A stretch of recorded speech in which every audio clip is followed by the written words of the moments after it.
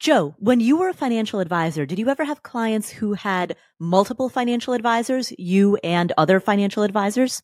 Yes. And that was always a struggle. Well, we are going to kick off today's episode with a question from someone whose retired 78-year-old mom has two financial advisors, dun, dun, dun, and some questions that come along with it. Welcome to the Afford Anything podcast, the show that understands you can afford anything, but not everything. Every choice you make carries a trade-off. And that doesn't just apply to your money. That applies to your time, your focus, your energy, your attention, to any limited resource that you need to manage. So that opens up two questions. What matters most? And how do you make decisions accordingly?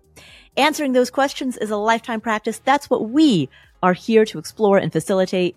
My name is Paula Pant. I am the host of the Afford Anything podcast. Every other week, we answer questions that come from you alongside my buddy, the former financial advisor, Joe Salciha. What's up, Joe? What's up, Paula? How are you? I am great. How you doing? I'm good. So I went to a local farm, which has all kinds of local produce. I'm actually taking one of the masterclass, Michael Pollan's masterclass on better eating. And one of the things, one of the lessons there was to find a regenerative farm in your area. I'm like, I live in northeast conservative Arkansas. There ain't going to be any. There's this really cool farm, and this woman has all these wonderful products. And so I am drinking locally roasted coffee. And tonight I'm having locally made bratwurst. Wow. Where's my invitation, Joe? Come on, let's go, Paula. I actually will be crashing at your place for the eclipse. I heard. And guess who won't be here? You. It'll be just me. Because I am trying to visit your sister in Nepal. And Paula, where's your sister going to be while I'm in Nepal at her house? So you will be visiting my sister in Nepal. Meanwhile, my sister is going to be here in the United States. I get the feeling I need to shower more. Like there's something going on. There's some conspiracy. I'm coming to your house when you're not there. Everywhere you go, people flee. You know, a bunch of my neighbors are renting their houses out for big sums of money because the eclipse is coming right over our house. But I, in a spirit of altruism, am just loaning my house to my buddy Paula Pant. Oh, that's amazing. Well, for the low price of for the low price of my eternal friendship. And taking care of Cooper, feeding Cooper. Yes, your cat, your adorable cat. Well, let's kick off today with this question that comes from Nicole, whose mom, as I mentioned, has two financial advisors. Wow. Hi, Paula. Thanks for the fun and engaging show. I have learned a lot listening to the Afford Anything podcast. I'm calling with a question about required minimum distributions and asset allocation for someone who is already retired and drawing down on their retirement accounts. My mom is 78, a retired teacher, and has several retirement accounts with two different financial advisors. I am in the process of helping her roll over one of these accounts to Schwab, since she currently does not understand her managed investments, and they seem needlessly complex, have high percentage fees at 1.65%, and have yielded very low returns. Her return since inception with this advisor is 1.45% over 10 years or more. Since she is actively retired, I wouldn't expect these accounts to have large returns, but they also don't seem to be preserving her wealth or keeping up with inflation. The other accounts are in a total value annuity, which has surrender charges until 2026. There's also a REIT that lost about 50% of its value when it listed its common shares on the New York Stock Exchange in April of 2023. My question has to do with how we should approach taking her RMDs and what asset allocation she should be considering for her money that we are moving into Schwab. I'm familiar with the concept that money needed in the next 1 to 3 years should be invested in something very stable like CDs, and investing in a total stock index fund should be reserved for the money she won't need for 7 to 10 or more years. With that in mind, I was thinking we could put the anticipated required minimum distribution amount in a series of CDs for the next several years, but I am unsure how to approach figuring out what to do with the money she will need to take as RMDs in 3 to 7 years. Furthermore, how should I think about calculating how much of the RMD should be taken from this rollover account versus her annuity account? Since her annuity and REIT are accounts I would like her to move away from due to the high fees, limited annuity investment options, and overall poor performance, should I see if we can take the full amount of her 2024 RMD from these accounts and not the Schwab rollover? Previously, her RMDs were calculated and taken from each account separately by her advisors. Since she was a teacher, I believe all of her accounts were originally 403Bs and not employer-sponsored plans, so this should be possible to take the full amount from one account rather than each separately. Fortunately, I don't have many records of what kind of accounts these were before they were actively managed by her current financial advisors, and my mom doesn't know either. Thank you so much for your time. I'm in my mid-30s and still in the wealth accumulation phase, so retirement distributions are fairly new to me, but I'm looking forward to understanding how to think about RMDs by helping my mom and down the line being even more prepared for my own future retirement. Thank you. Nicole, thank you for the question. There is a ton here to unpack. And actually, Paula, there's a bunch of stuff I want to comment on that Nicole didn't ask for commentary on, but that's, when you call into the Afford Anything show. Right, exactly. But I want to applaud you because a lot of the time people don't think about how do we take the money out.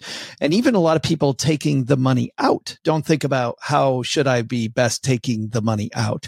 I love, as you know, Paula, Stephen Covey, and what I'd love is, and one of his analogies is when you pick up one end of the stick, the other end of the stick comes with it. And we spend a lot of time thinking about the put money in part of the stick. Nicole is in the asset accumulation phase. We don't spend a lot of time thinking about the taking money out part of the stick. So you, Nicole, helping your mom with this is a huge win for her. And I think that's fantastic. And Stephen Covey, for those who don't know, is the author of the book 7 Habits of Highly Effective People. Which is a book that I didn't think I liked that much when I first read it back when it came out in the early 90s. And I thought, this is okay. And I quote that book nonstop. I went through a phase when I was in my early 30s where I reread that book once a year on an annual basis. I probably did that for about 3 or 4 years, and it was enlightening. Yeah. Yeah, that's your Covey phase right after your goth. Yeah. You had your goth phase. Exactly. And then the Covey. The emu phase. Yeah, the preppy phase, the goth phase. The emo phase, the whole, yeah. I love your idea, Nicole, of laddering CDs and having the CD, then money available. That's when you're going to take the money out of the account. So you know exactly what the due date should be on these CDs. It's a wonderful opportunity to spike up returns without having any risk of principal of your mom's money. So I like that. I think that's great. I do think that strategy starts to fall apart right at the place that you're asking about, which is 3 to 7 years. Now, 3 to 7 years, most CFPs will tell you that is your bond area where you go into bond funds. And if you know anything about bonds, and I'm going to circle back to bonds in a little bit when we talk about evaluating your mom's portfolio. But when it comes to bonds normally perform really well over that time frame. You and I know, Paula, and some of your Afford Anything community knows, bonds have been destroyed, just absolutely hammered to the point that even if you'd held bonds for the past 5 years, you might have lost money. In some pretty conservative investments, you may have lost money. Now, for me, sitting where we are right now, Paula, that says safety all over it to me. It doesn't guarantee safety, but when a market has been just obliterated and it's lost money, and bonds, the cool thing about bonds, you make money 2 ways, right? Capital appreciation, number one, those bonds rising up in value. And then second, any payments out on the coupon, it's called, which you can think of as the dividend payment or the interest payment on the bond, to just use colloquial terms, makes money 2 ways. Bonds really rely heavier on that interest payment, on that dividend payment. So even if the bond market does nothing and stays flat, I am fairly certain that given 3 to 7 years, the bond market is in a spot now, which is much less dangerous than it was 2 years ago. It is in a way, healthier spot for an investor. So going into bonds 3 to 7 years, which has been a CFP maxim for the last bajillion years, is something I could 100% espouse. Put together a bond portfolio. Want to jump in here and say a couple of things about bonds. Number one, what we have seen with bonds getting decimated is that the old assumptions that many people made that stocks and bonds moved in inverse correlation with one another is not true. Stocks and bonds are not inverse to one another. Historically, sometimes they have been, right? Sometimes when stocks are very volatile, investors will flee into the safety of bonds, but stocks and bonds are not necessarily always inverse. And what we have seen in the recent past is stocks and bonds both dropping in tandem at certain points. And what's 100% true, Paula, that people don't think about, a lot of investors, especially, newer investors or investors that aren't nerding out all the time over how these things work, which is the vast majority of people, you got better things to do, is that it's actually bonds and interest rates that are inverse. And look at how quickly interest rates rose over the past year. When interest rates go up that fast, bond values go down that fast. So bonds and interest rates are really what we're looking at. So the question is, this is the question. And this is why when you hear these asset managers talk about what's the Fed going to do? Why are they so obsessed with the Fed? Specifically what we're talking about now. If you think interest rates are going to go further, that's dangerous for bond prices. If you don't think interest rates are going to continue to climb, then bonds probably have more safety built in. Most experts think at this juncture that at least over the short run, the Fed's done. And if they're not done, they're very close to done. So you've got a little level of safety on the price that you're going to pay for the bond. And then that dividend, which is really isn't a dividend. People are screaming at their device right now. That yield off of the bond, right? The interest payments off the bond, those payments, are really going to be able to work their magic. So I don't know that you'll expect big returns, but Nicole, I really like the fact that you're not expecting big returns. You're just looking for some safety and some decent, consistent returns. So I think a bond ETF, bond mutual funds, a collection of, on one end, a government bond fund, on the other end, maybe a nice intermediate corporate bond fund. I think that's what I do. Right. And speaking of returns, I do want to comment on something that Nicole said. Nicole, when you talked about the performance of your mom's portfolio over the last decade, you said her investments gained 1.45% over 10 plus years. The first question that came to mind is, what types of underlying assets was she invested in, and how does that compare to the benchmark proportionately? So I don't know what kind of asset allocation she had, what underlying assets she had, and I don't know how the specific selection of whatever funds she was in, how did the performance of those funds compare to the benchmark for that asset class in proportion to how they were allocated in her portfolio. That's the piece of information that I want to know, because ultimately, when we have a time period in which certain underlying benchmarks perform in certain ways, there's no, I think, realistic expectation of super overperforming the benchmarks. But what you at a minimum want to make sure is that you don't really underperform those benchmarks. If you are incredibly underperforming the benchmarks, that's a big red flag.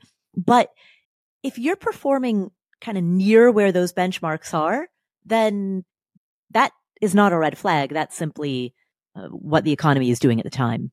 This is the commentary that Nicole didn't ask for, which is, I think it's a horrible time to be evaluating mom's portfolio. We can talk about whether they're actually advisors or not.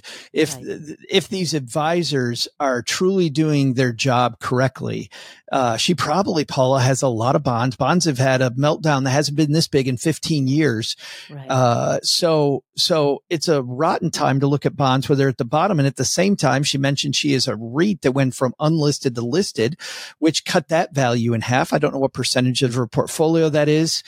But that also has an effect, and knowing how that actually works is probably going to be a part of the game too. Like, what the hell happened there? Like, why? So that 1.45%, she says, over a long period of time, she's looking at an average. Mom's portfolio may have been destroyed in the past year after clicking along at maybe a 4 or 5% rate. Who knows? On the RMDs from the accounts separately, the IRS generally doesn't look at it that closely, right? You're supposed to take it out of the individual spots. Yeah, but the penalty for doing it wrong is so severe. You may as well dot every I and cross every T. Maybe. I don't think it's that big a deal. Whoa. I'm completely with Nicole. If you have the same type of account that is it's the same registration, but at different places, you can go ahead and just take it out of one account. We did that all the time when I was an advisor. I think it makes a total sense. If you have separate types of accounts, that's when you run into problems. So if your mom has a 403B in an IRA, well, then we have to take RMDs from each of those. If she has IRAs at 2 different companies, which is what it sounds like, not a big deal. Check with your tax person. Don't take my word for it. Yeah, I would want to quadruple check that given how severe the penalties are for not perfectly hewing to the letter of the law when it comes to RMDs. They are the most severe penalties in like the history of finance. I mean, I haven't seen any penalties that the IRS levies that are worse than the penalties that they levy for processing RMDs incorrectly. So it's just not an area where you want to take any kind of risk. No, I agree. But I'm also with Nicole, who insinuated that she thinks there is no risk here. I totally agree with you, Nicole. And there's no risk. Check with your financial people. And by the way, those penalties, Paula, when those penalties get levied are against people that are not taking the correct amount, that are taking less than what the amount should be, that are like, oops, my bad, forgot to take money out. Let's say I'm wrong, right? Let's say that I'm wrong. I've gone through our IRS negotiations. If I took the right amount, I took it out of the wrong account, I paid the same tax. I didn't cheat the tax code. I didn't cheat the tax system. In that case, every time that I've been up against the IRS on behalf of somebody who had just came to me and they had some type of a situation with the IRS has been easy to work with. That said, I would do exactly, Paula, what you said. I'm wondering where this 1.65% fee comes from. It sounds like the 1.65 is in the annuity. Right. So part of that high annuity fee, I think is probably wrong. I think it's probably bad. I think it probably is something that should be moved. But that said, annuities often come with a bunch of features which your mom may be paying for. So annuities immediately have something called a mortality and expense fee. That is a fee for the life insurance features around the annuity. That's a whole different episode of this show. But there are also add-ons where if there's volatility in your product, you can pay additional fees to eliminate some of that volatility. This is where, Nicole, your mom not understanding it and you being new to this game might be that you're getting out of a product without knowing what you're getting out of. And I want to go back to my first thing, Paula. I think you're biased toward getting out of it's probably good and it probably doesn't matter. But before I push that button, I want to know what that 1.65% is paying for, because often these high fees and annuities are paying for things. And when you see pundits talk about how bad annuities are, it is that these annuities are sold on fear, and they're giving you lots of life insurance features that the average person thinks you can take off to lower the fees, because over long periods of time, markets tend to go up. I want to know what those are. I want to know why that fee is 1.65. Now, the other thing is that you have this surrender charge. I do like the idea, by the way, of taking the RMD from this product, because often you can get around those surrender charges by taking it as an RMD. The insurance company isn't going to charge you a surrender charge on an RMD. You're required by law to take it. Imagine if the insurance company on that annuity goes, nope. So RMDs generally not subject to surrender charge. We'll see. In some cases, they might be. I mean, some of these products are just absolutely horrible. So I would take it out of there. I love you wanting to do that. Also, surrender charges, though, over time also go down the percentage of the charge in many products. They'll start really high, Paula, like an 8% fee when you take the money out. And then they go down and down and down and down. And then at the last year or two, it might be 1% or 2% fee. I like doing a crossover point analysis. If you put this in the place where you want to put it with a much lower fee, let's say you go into an exchange traded fund that has 1/3%, right? It's just you maybe even lower than that, but let's just go with 1/3% fee. You're already saving 1.3% per year. If this fee is only a 2 or 3% fee, I might go ahead and surrender it, accept that fee, get a little bit behind, put it in the place you know is the better place, more appropriate for mom's goal. And just on the fee, within a fairly short time, you make up that money. So I want to know how much the surrender charge is, how the surrender charge works. Sometimes in some products too, the money that the product has made is not subject to that surrender. If the money you made is not subject to that surrender, another question to ask is, can I move the money that I made over and just leave the money that's there? All these products, the surrender charges, which are baloney, they work so many different ways. You really want to dig in more on how that surrender charge is going to affect your account. The next one, the REIT.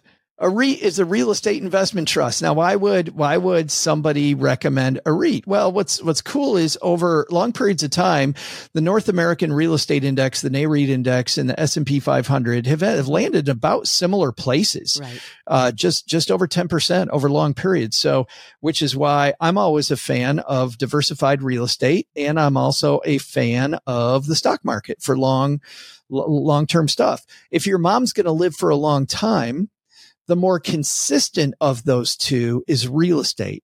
So I'm not against the advisor saying, hey, let's buy into real estate because it's going to give you an equity-like return over a long period. A, it's return of principal. B, it is rent payments. It's money coming back to you. It looks again like a dividend check. It's more convoluted than that. But in a lot of ways, it feels like a bond almost. Some of this money coming back to you. So in that way, you get a return on your money a little bit faster than stocks. So some advisors will make the point that, you know what, putting money in a REIT might be somewhat safer than putting money in the stock market, even though they land in the same place over time. So I don't mind that piece of advice. Here's what kills me, Paula. Mm-hmm. The advisor went into a non-traded REIT.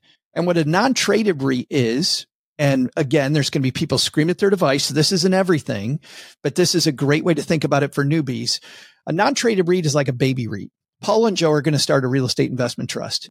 We're going to buy a bunch of nursing homes, right? We're going to buy a collection of nursing homes. We're going to buy the facilities. We're going to find managers to manage those. We're going to do a triple net lease. We're not going to be involved in the management of them. We're just going to own the property. That's what our REIT is going to do. There's a contract that tells people exactly what the REIT's going to do. So everybody knows exactly what you're buying. And then we go and we find money. We haven't bought very many of the properties yet. That's a non-traded REIT. A non-traded REIT is often a REIT that's trying to get off the ground, that's trying to get moving. And they need these seed investors.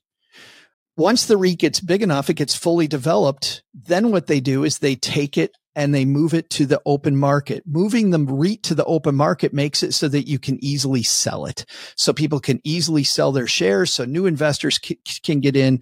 Now you have a fully developed adolescent REIT that's moving along and is open to the public. Non-traded REITs often have fairly high fees. Because it costs a lot of money to get these things moving. I mean, think about the cost of finding the investors, the cost of finding the properties, all of these exploratory costs that go into creating this thing. A lot of front end stuff, which is why this part I think was horrible. Mm-hmm. I think getting your mom into a non-traded REIT where the money is locked up, they give you some provisions to maybe get some money out once or twice a year, but it's really rough. The fees are through the roof on those things. The commissions are incredibly high because your advisor is not an advisor. Your advisor is one of those people that is helping get this REIT off the ground. They really are a salesman for the REIT, frankly. Don't get me wrong. The REIT has a salesman on their end, but your advisor is affiliated with them and gets a pretty high commission to sell this thing. And then when it goes public, it depends on how the public views that REIT and what the sentiment is toward real estate. So Paula, if most REITs are commercial, maybe office space kind of REITs, you know exactly where I'm going. I know precisely where you're going with this. This REIT probably started before COVID, right? It was a baby probably before COVID. Probably if it just went public, it was probably 6 or 7 years ago they started this thing, because it generally takes that long for this to happen. So 7 years ago, nobody predicted COVID. What do you think people feel like about office space right now? Well, I mean, forget what people feel like. Look at what the actual data says regarding commercial occupancy, commercial vacancy, and subsequently the cost per square foot for a lot of commercial spaces. And that's why the REIT went through the floor. Yep. I obviously don't have enough information about this whole thing, but I'm betting that's exactly what happened. And the frustrating thing about these private REITs, Paula, is that they have these covenants, because the first thing you ask if you're going to get into it, you're like an angel investor, right? You're like, hey, this sounds good. I like nursing homes. Hey, getting in early on the nursing homes. Some of these things, by the way, even with the fees, pop huge returns, sometimes just pop huge returns. Another reason, by the way, that it's not probably great for Nicole's mom is that, huge return on one side equals huge risk on the other. These baby REITs may have looked really good 7 years ago. Now, not so much. Beyond that, putting an investor who is in her 70s into a situation where she becomes a seed investor or an angel, analogous to an angel investor. Horrible. Right? Horrible. When she's not only is she not an accredited investor, because, okay, we can debate the specific terms of accreditation and whether or not that's a great idea. Sufficient or, right? Yeah. But forget about the fact that she's not an accredited investor. She is not a sophisticated or knowledgeable enough investor to understand that she is an early stage investor in this enterprise. And if that condition is not present, then why is she being invested as an early stage investor in this unlisted REIT? You would never put somebody into any type of unlisted private company. You would never go to Angel List, for example, which is a website that lists private companies that are not publicly listed, but that are trying to fundraise. You would never take the money of an inexperienced 70-year-old and go to Angel List and make a bunch of angel investments. So why would you do the same for a REIT? Unfortunately, that's not the way they're sold. The way they're sold is, Paula, for the next 7 years, this is not going to be listed on an exchange. So you will have security of principal. On your statement, it literally says, if you put $50,000 in this thing, a lot of money. If you put $50,000 in this thing, your statement will show $50,000 until we take it public. And then, because we got this crack management team, then when it goes public, you've heard of IPOs, Paula. You know what happens during an IPO.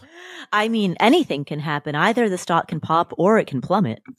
But what does the average person think when they hear IPO? Right. Cha-ching.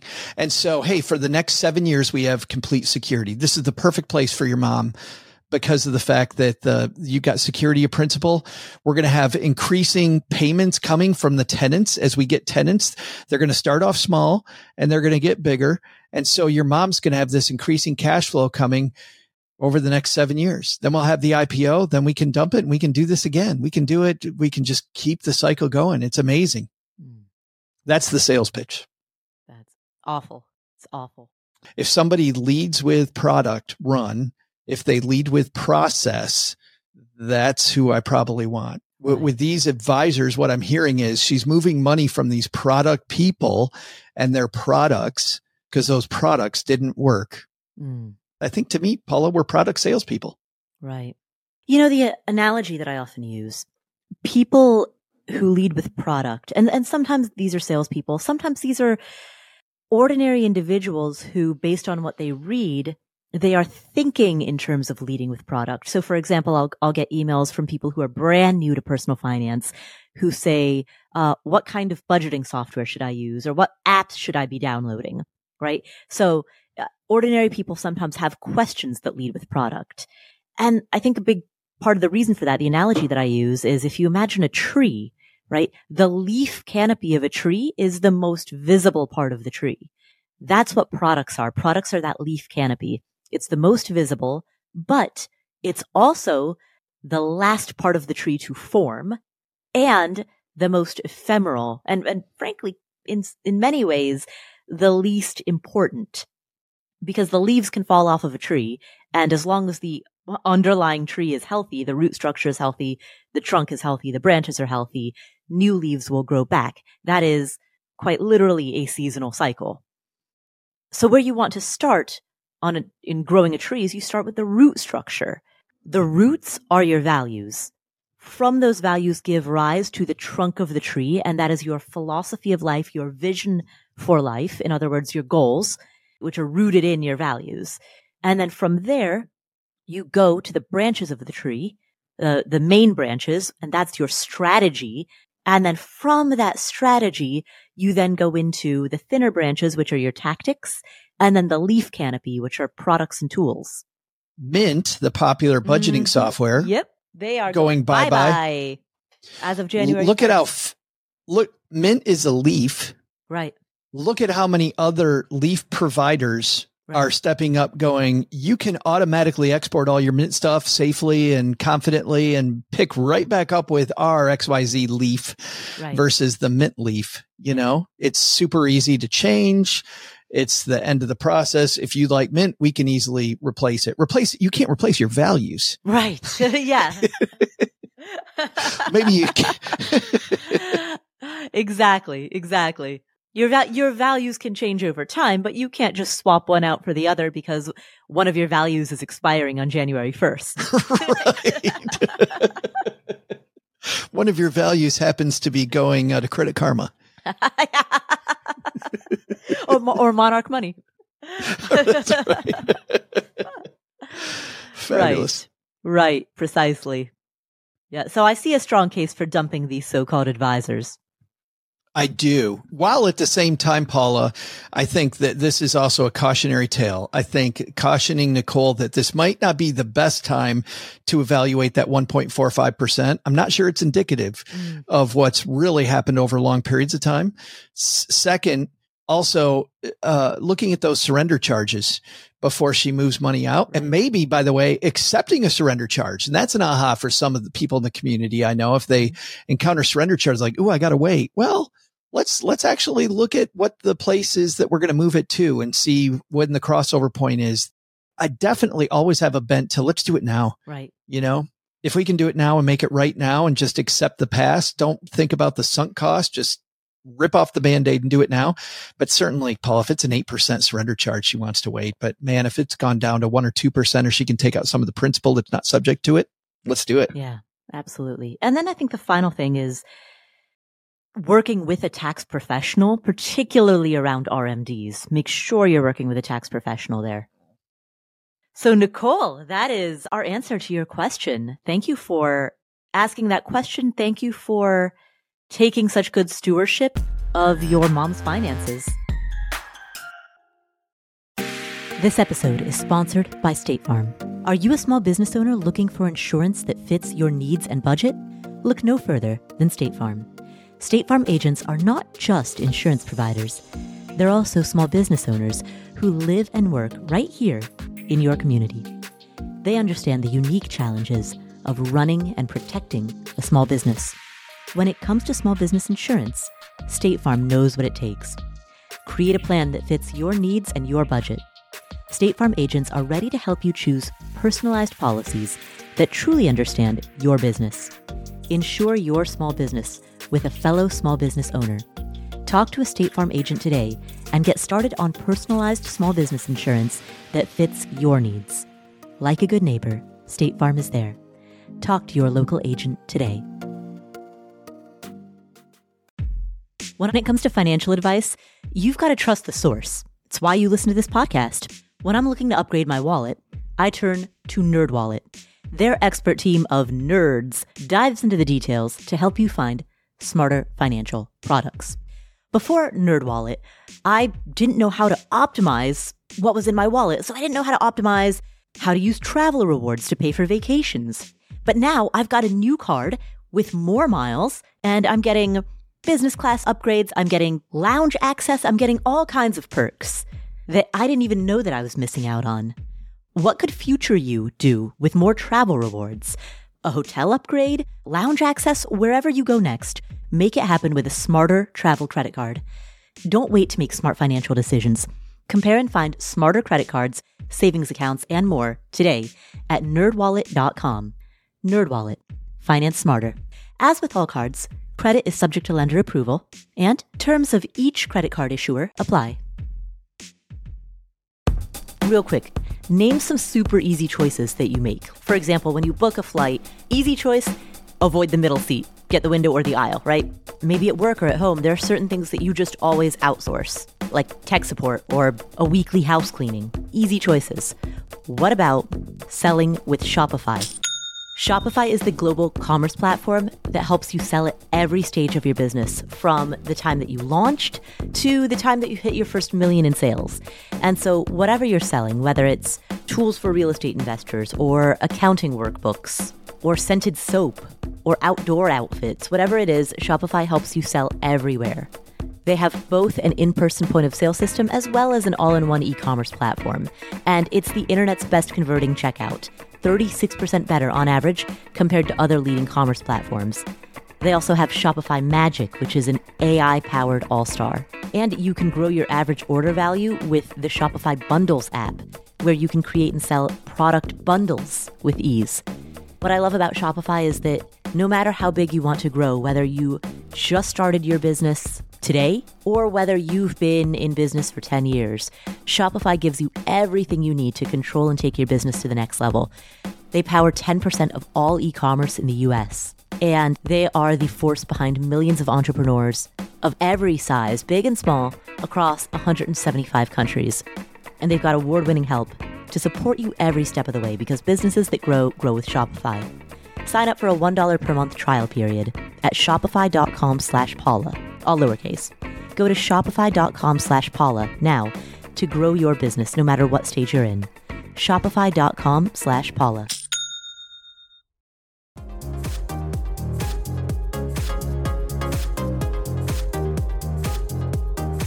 Joe, in your answer, you talked about the hypothetical of buying nursing homes in a REIT.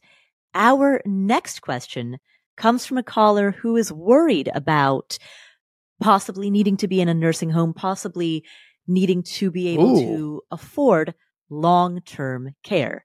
So our next question comes from Nick. And nobody knew I was foreshadowing. Hi, Paula. This is Nick, and I have a question about long-term care insurance. I'm a federal employee, and I signed up for long-term care insurance in my mid-20s when it was very inexpensive. I'm now in my mid-40s, and my wife is also in her mid-40s, about 3 years younger than me, and we both have very similar long-term care insurance policies. And the rates have been increasing fairly significantly every several years since we got the plan. And I won't go into all the details about the increase, but it's affecting all federal employees who have signed up to pay into this long-term care insurance plan. And I'm just wondering how to deal with the potential options that I have. The current plan that I have provides a daily benefit of about $278 with an annual inflation protection of 5% with an unlimited benefit period. However, the rates are going up dramatically, and they're giving us three options. One option is to keep the plan that I have, and the rates will go up from $150 a month to $278 a month. Option two would keep the same level premiums of about $150 a month, but instead of the inflation protection increasing by 5% a year, it will only increase 2% a year. And the third option is considered a paid-up limited benefit with no future premiums due. So all that I would get is the $278 a day benefit up to that amount, up to a total lifetime of $22,000 which is what I paid into the plan over all these years. And my wife has a very similar plan as well. Our family income is about $200,000 a year, and we have a fairly good pension coming up when I retire, plus the TSP. There's significant savings in there, plus some other income from rental properties. And I'm just trying to think about the best way to get my mind around this, whether to keep the long-term care insurance plan, whether to stop using it, or something else. Thank you very much. I appreciate your thoughts and Joe's perspectives. Nick, thank you for the question. And first of all, I want to commend you for thinking about long-term care when you're in your 20s. That kind of forward thinking is precisely what I want to encourage more of. So I want to commend you for doing that. And to everyone else who's listening, I want to encourage that level of future focus, that level of taking care of the future version of yourself. Let's go through these three options. Joe, the one that I like the least, and I'm curious to hear what your thoughts are on this, but honestly, option 3 is essentially giving up the plan, right? The paid up limited benefit with no future premiums due is essentially exiting out of long-term care entirely. And so the great news is there, though, different than term insurance, he is, Paula, going to get a benefit, right? Which is pretty cool. Right. If he does give it up, like he doesn't give up all that money, usually, most insurances, you throw your money into a barrel and the second you get rid of the policy, you're out of the game. Right. The fact that he can exit the game and still have some money it makes that a much better option than I thought it was going to be. Right. Exactly.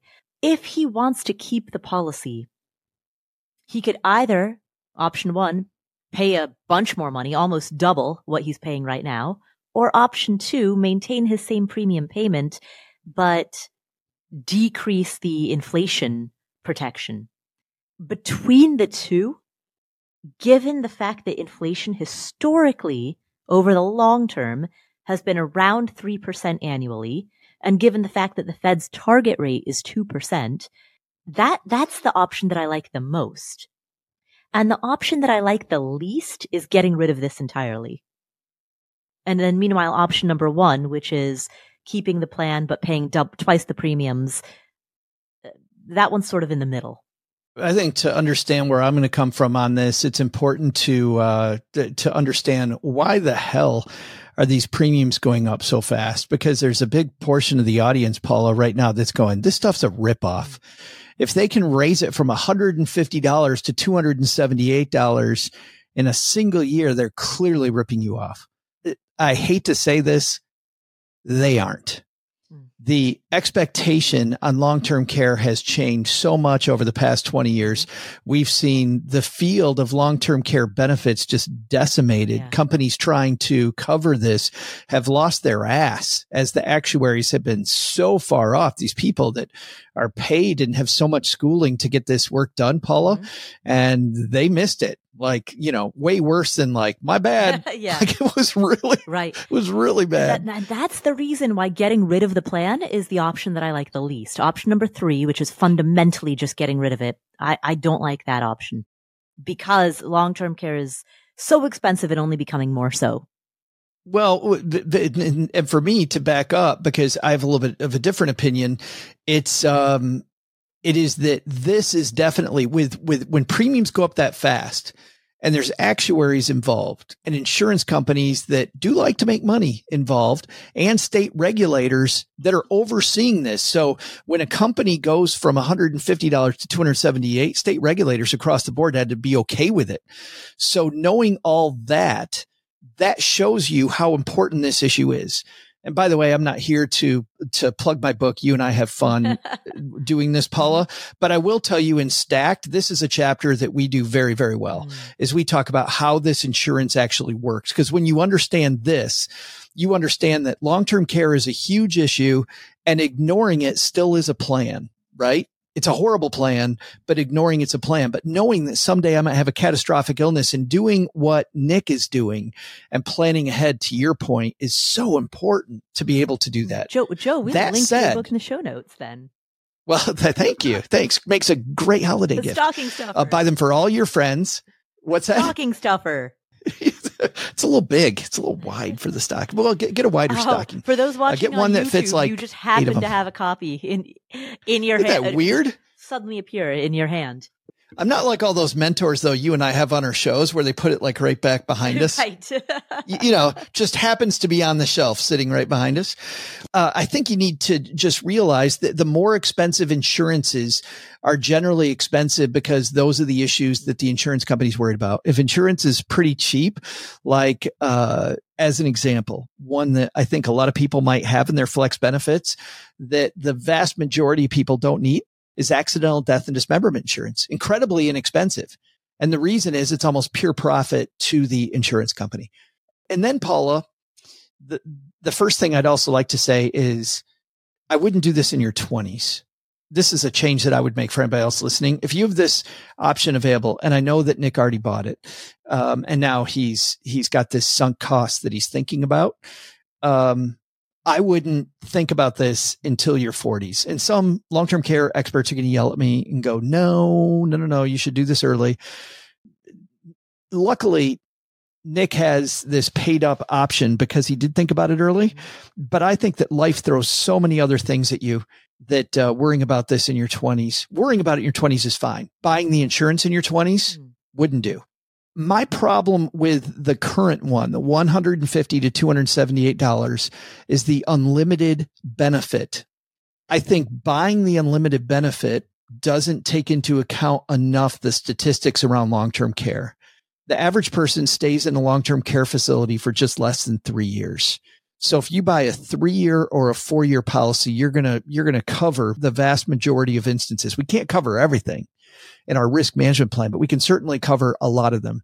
So my problem, he doesn't give us that option, but I would say, Nick, if that option exists to change it from unlimited benefit to a 3-year or a 4-year benefit and keep the 5% cap. And I'll talk about why I think the 5% cap is important, Paula. I would do that. So we gave you those. If there's any option at all that changes unlimited down to a 3-year, 4-year policy, I'd take that one. Second thing is, the reason why the policy inflation rider's much higher than that 2% you're talking about, which is what global inflation is the same mechanism why this insurance is more expensive. The cost of care is going up at way faster than global inflation is.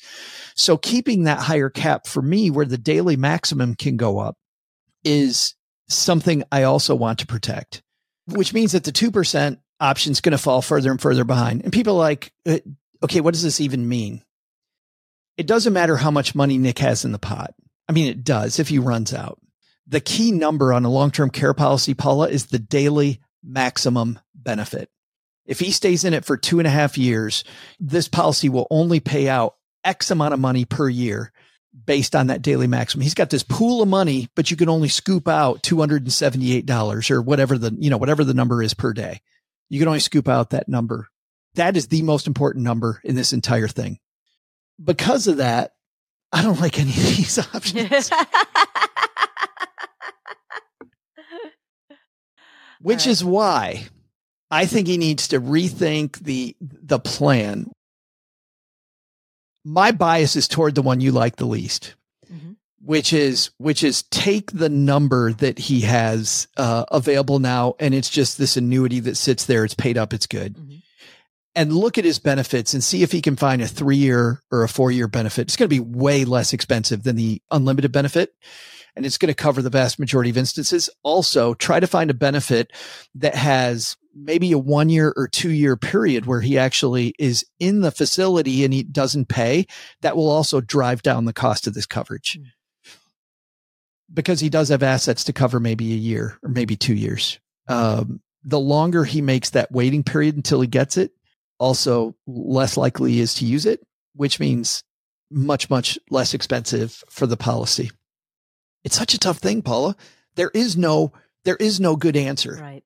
That delay in benefit. So, if he covers the first 1 or 2 years in a facility out of pocket, that's essentially analogous to, obviously these are different types of insurances, but I'm just making an analogy here, right?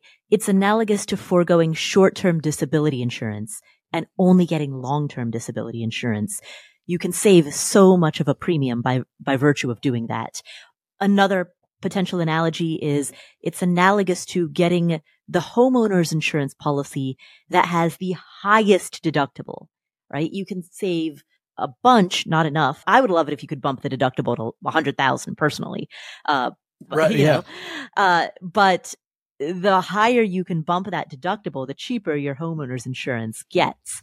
And what you're suggesting, Joe, is the analog of that. You're essentially giving yourself a quote unquote deductible of the first couple of years that you're at a facility. And by virtue of making that a really big deductible, you can get the ongoing coverage at a much cheaper price because the actuaries know you're most likely to file that claim at the onset, right? Same thing with health insurance, frankly, right? The bigger your deductible, the smaller your premium. There's another side. And by the way, right on, 100% right on. There's another facet to this, which is that some Uber nerds fight you and I on the efficacy of an emergency fund or a cash reserve, right? Why do I sit money in cash when it's earning nothing? It isn't earning nothing. Don't just associate that, that crappy interest rate you're getting on your savings account with what you're getting. He's avoiding tons of premiums if he can make that deductible longer because he's going to pay out of pocket. The premiums that he doesn't have to buy from an insurance company to cover his assets can be a huge number. So that emergency fund is not just getting what he's getting at the bank. He's saving so much money in insurance costs. It's incredible. Right. So I know, Nick, I didn't answer your question. Paula, I love your thinking on it. I just wish we could get rid of unlimited benefit. Well, I mean, I think that does answer the question then. So I'd say that he's got two options. If he's going to keep the unlimited benefit plan, then option number 2, which is the 2% inflation option, which keeps his premiums fixed at $150 a month.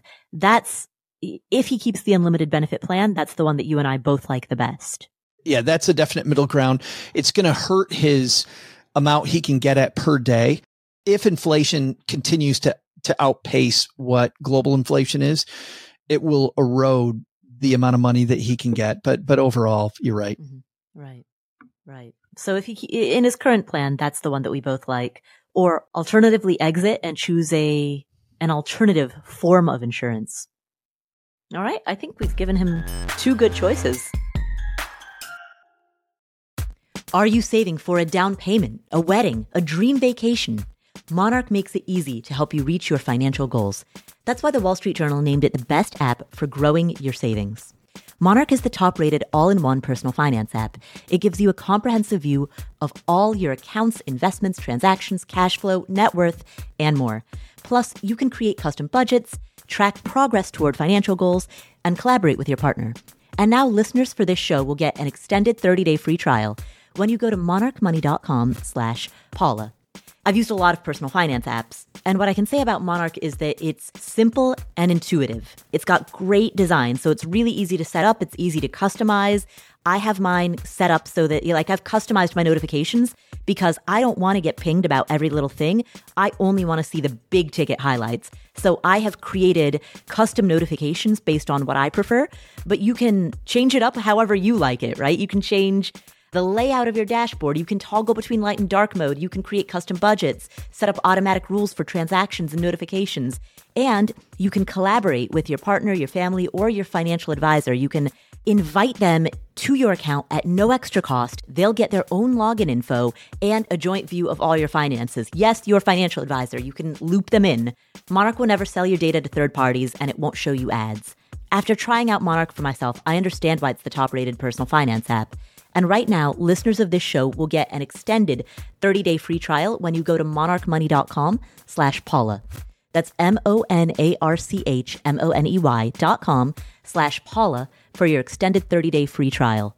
Go to monarchmoney.com/Paula, Paula. We're driven by the search for better. But when it comes to hiring, the best way to search for a candidate is not to search, but rather to match. And you can do that with Indeed. Indeed is your matching and hiring platform. They have more than 350 million global monthly visitors and a matching engine that leverages over 140 million qualifications and preferences every day. The more you use Indeed, the better it gets. Because you can use Indeed for scheduling, screening, and messaging, you can connect with candidates faster. But beyond just faster, 93% of employers agree that Indeed delivers the highest quality matches as compared to other job sites. When I've hired people, I've always done so because we're in a time in which we're busy. I hire people for Afford Anything because we have way more work than we can handle, and we need more hands on deck. But the thing is, hiring itself is additional workload. So you've got extra workload on top of already too much workload. That's what hiring is. Indeed makes the whole process go a lot smoother. So join more than 3.5 million businesses around the world that use Indeed to hire great talent fast. And listeners of this show will get a $75 sponsored job credit to get your jobs more visibility at Indeed.com/Paula. Just go to Indeed.com/Paula right now and support our show by saying you heard about Indeed on this podcast. Indeed.com/Paula. Terms and conditions apply. Need to hire? You need Indeed.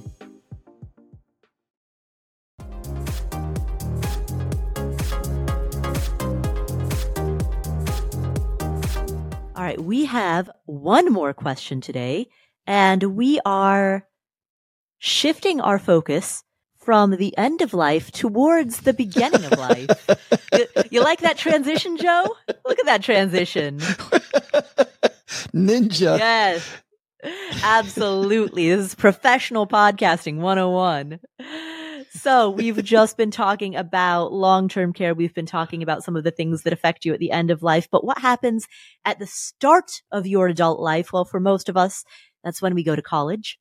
And that is the subject of our final question today, which comes from Paul. Hey, Paula and Joe. This is Paul. My question is about strategies to pre-fund lifestyle and expenses leading up to FAFSA application years. I'm a single parent and file as head of household.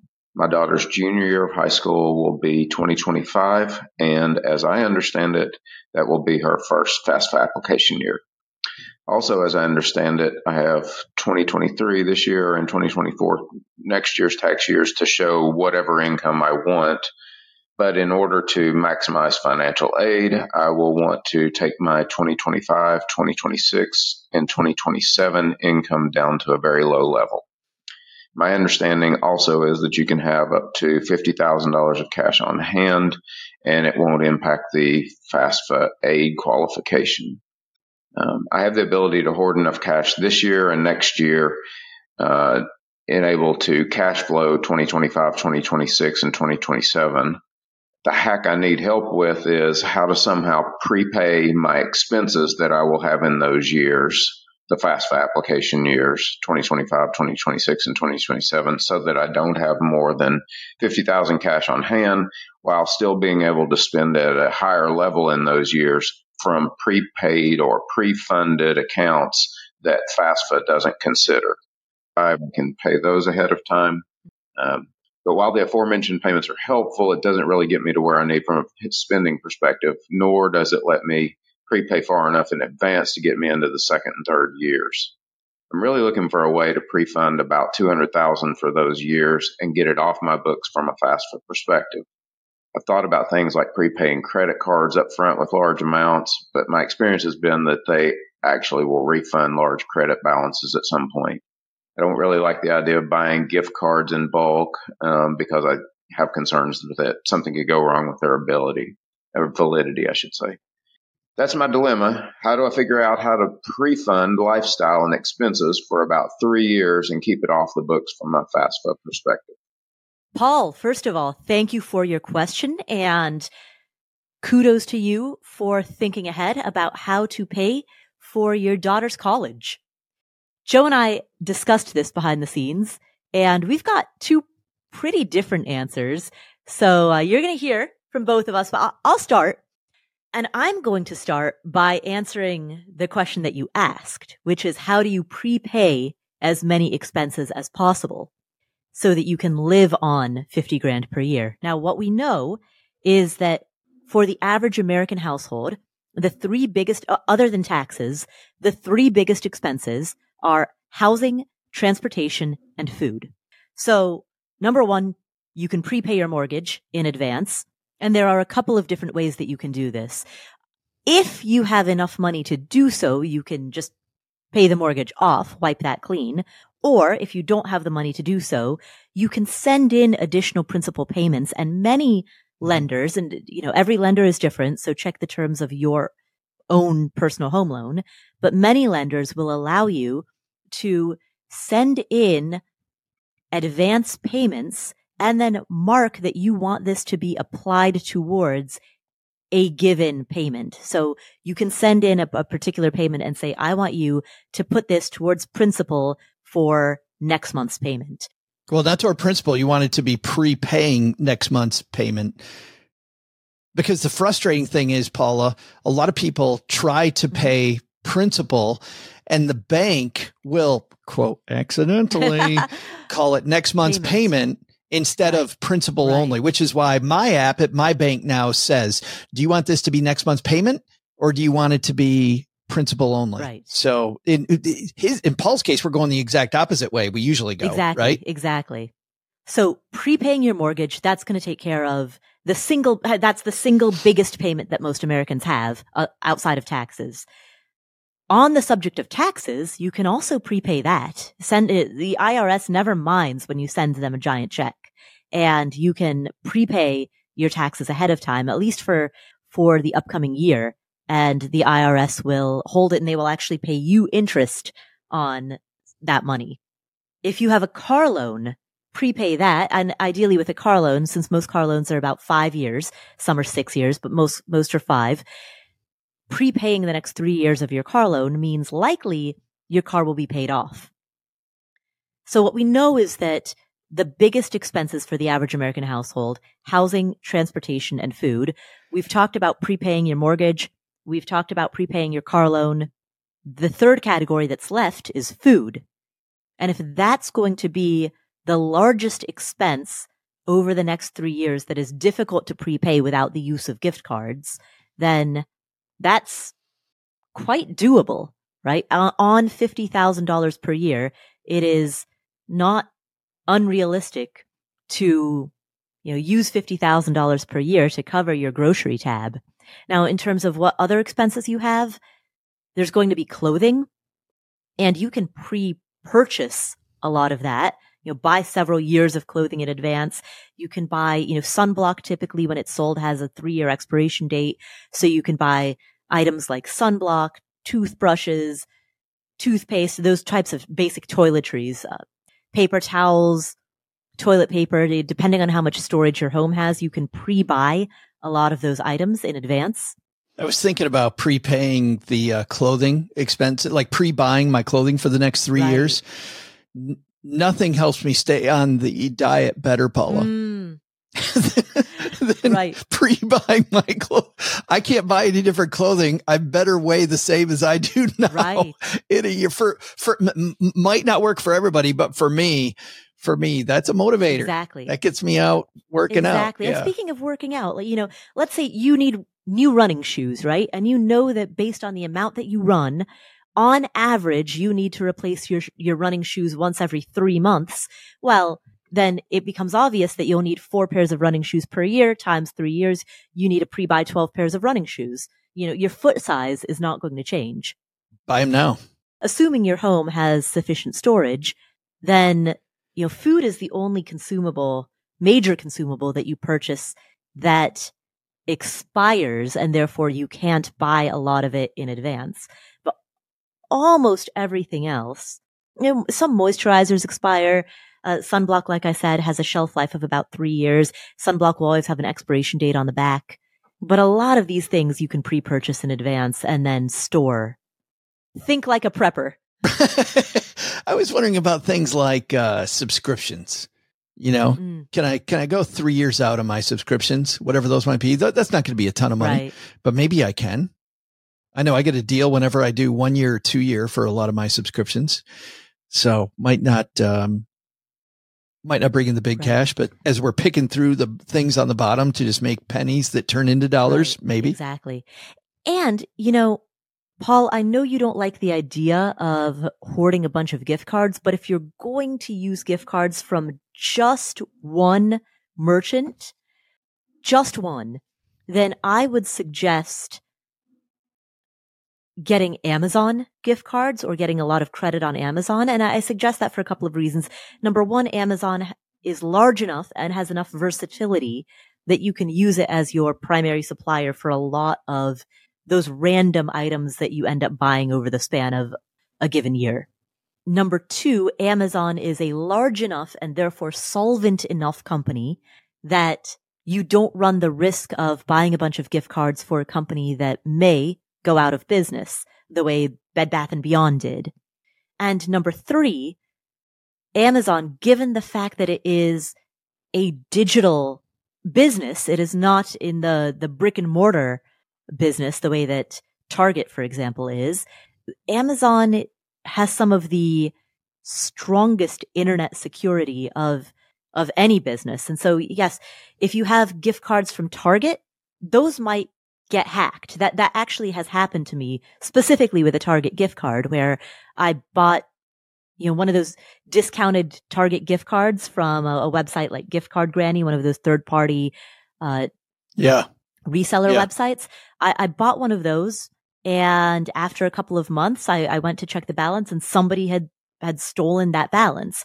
And so I contacted Target and said, hey, there was an unauthorized user who used this Target gift card. And they said, well, there's nothing that you can do about it. That money's just gone. Well, actually, Paula went back to Gift Card Granny and they gave me the money back. Oh, when it happened to me. wow. They did. Yeah. Wow. Yeah. So, okay, a couple of lessons there. If you are going to purchase gift cards, ideally do not purchase it from a third-party reseller. Right. Agreed. That means that the security of that gift card is already compromised because that gift card has already been out on the market. So if you do purchase gift cards, buy it from the retailer directly, not from a third-party reseller. And also, if you do purchase gift cards only from one entity, I think Amazon is the way to go because of their incredibly high level of internet security. And they're the everything store. Plus, yeah, exactly. Exactly. Yeah. I mean, but so is Target.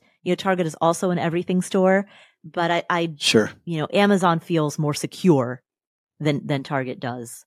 I would also, I don't know your mortgage situation. So for all I know, there's a chance that your mortgage is already paid off, in which case you only have to cover homeowners insurance and property taxes. I would check with your county to see if you can prepay your property taxes ahead of time, if that's an option.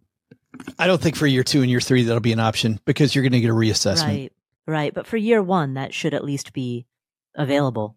Of course, that's a moot point if he has a mortgage. Yeah. Joe, do you want to jump in with your take?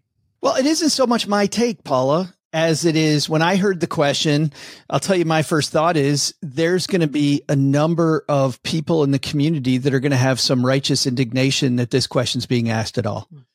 Which is the ethics behind this question. There are people who need this money and who are trying to, on very little money, get through school. And Paul is asking, how do I game this system? Right. So I don't know that it's my take as much as it might be a bunch of people's take, but I want to defend Paul at first in that, which is that FAFSA is a game. The whole system is a game, and every game has rules. And just because one person knows the rules, Paul clearly knows the rules of the game and is asking a question about how do I play within the rules? I don't break any of the rules. Might make you mad. Ethically, you might not like it, but that is the game. Mm-hmm. Somebody's getting this money. Paul's like, why not me? Right. I will say this, though. There's always two sides to the equation. Which side number one is, how do I get more money out of the government? Which is what Paul's asking. The second side of that, and the FAFSA still is going to be the base form that everybody fills out first. 99.9% of the institutions in the United States go through the system, where the system is the college has money they might give you. They will not give you money until the state gives you money. And the state goes, we're not giving you any money till the federal government gives you money. So everybody defaults to the federal government. And over time, everybody agreed, hey, let's just do the federal government first, and then we'll go to the state, and then we'll go. So your average run of the mill system of getting financial aid, need-based financial aid, is feds are going to give you money first. Yes, no. State's going to give you money second. Yes, no. Institutions going to give you money. Yes, no. Then private institutions might give you money. Yes, no. But that'll be more merit-based. But also, I think in some ways easier to get private institutions that give money to individuals, scholarships, opportunities. I don't know what his child's academic prowess is. I've been blown away though by some kids that just have mediocre results, but spend a lot of time working in this area, as hard as Paul is on this, finding stuff that maybe a big part of the community might not find as ethically challenging as trying to fit his round normally high income peg, into a square, I'm going to be very low income for a while, so I qualify for these benefits hole. There are a lot of scholarships out there. And it used to be that you would go to Barnes and Noble and buy this big book of scholarships, right? And go through and page through and apply. And now, there are, of course, many, many websites that serve as portals to all of these different scholarships. And what your daughter can do is develop a system where she has a selection of about 6 to 8 different base essays, because there are some common recurring prompts. And then she can modify each one based on the prompts required by a given scholarship application. And from that point forward, it becomes largely a numbers game. And to win at that numbers game, her job, and this is something that you can assist her with, is developing a system for applying for scholarships in an efficient manner. All of that said, one thing that I think is a little counterintuitive about college is that sometimes the most competitive schools are the ones that give you the most money. They're the ones with the biggest endowments. And, they may have high sticker prices, but they also have the most amount of help, the most amount of alumni support, the biggest selection of scholarships and financial aid. There's another game going on there, Paula, which is financial aid gets distributed differently throughout. So I'll give you an example. My daughter, Autumn, did not get any financial aid in her first year, got none. We knew that most people don't apply again their second year, their second year, third year, fourth year. But what happens is the game changes over time. And what I mean by that is, in the beginning, corporations don't really care about your freshman kid because they're going to change their major 3 times, right? They're going to not have any idea when they go into college, and then maybe they do, but they probably don't. As they get closer to graduation, they're much more honed in and focused on what they want to do. So corporations increasingly give money to sophomores, and then more to juniors, and much, much more to seniors, because they're using money as a recruiting tool. So for those people that have children or themselves are freshmen in college and they didn't get anything, or they got very little and they're about to give up, do not give up. Double down. My daughter got more money her second year. She got even more money her third year. She got the most financial aid her senior year, Paula. And it was all based on her scores in school were really good. And she went to the meet and greets with these different companies. So they got to know who she was, and they started throwing money at her by her senior year, trying to get her to go work for those companies. That's fantastic advice. We could do an entire episode just on paying for college. Well, Paul, I hope that was helpful, and thank you for your question. Joe, we've done it again. I can't believe it's over already. These recording sessions go faster and faster. Fly by. All right, Joe, where can people find you if they'd like to hear more?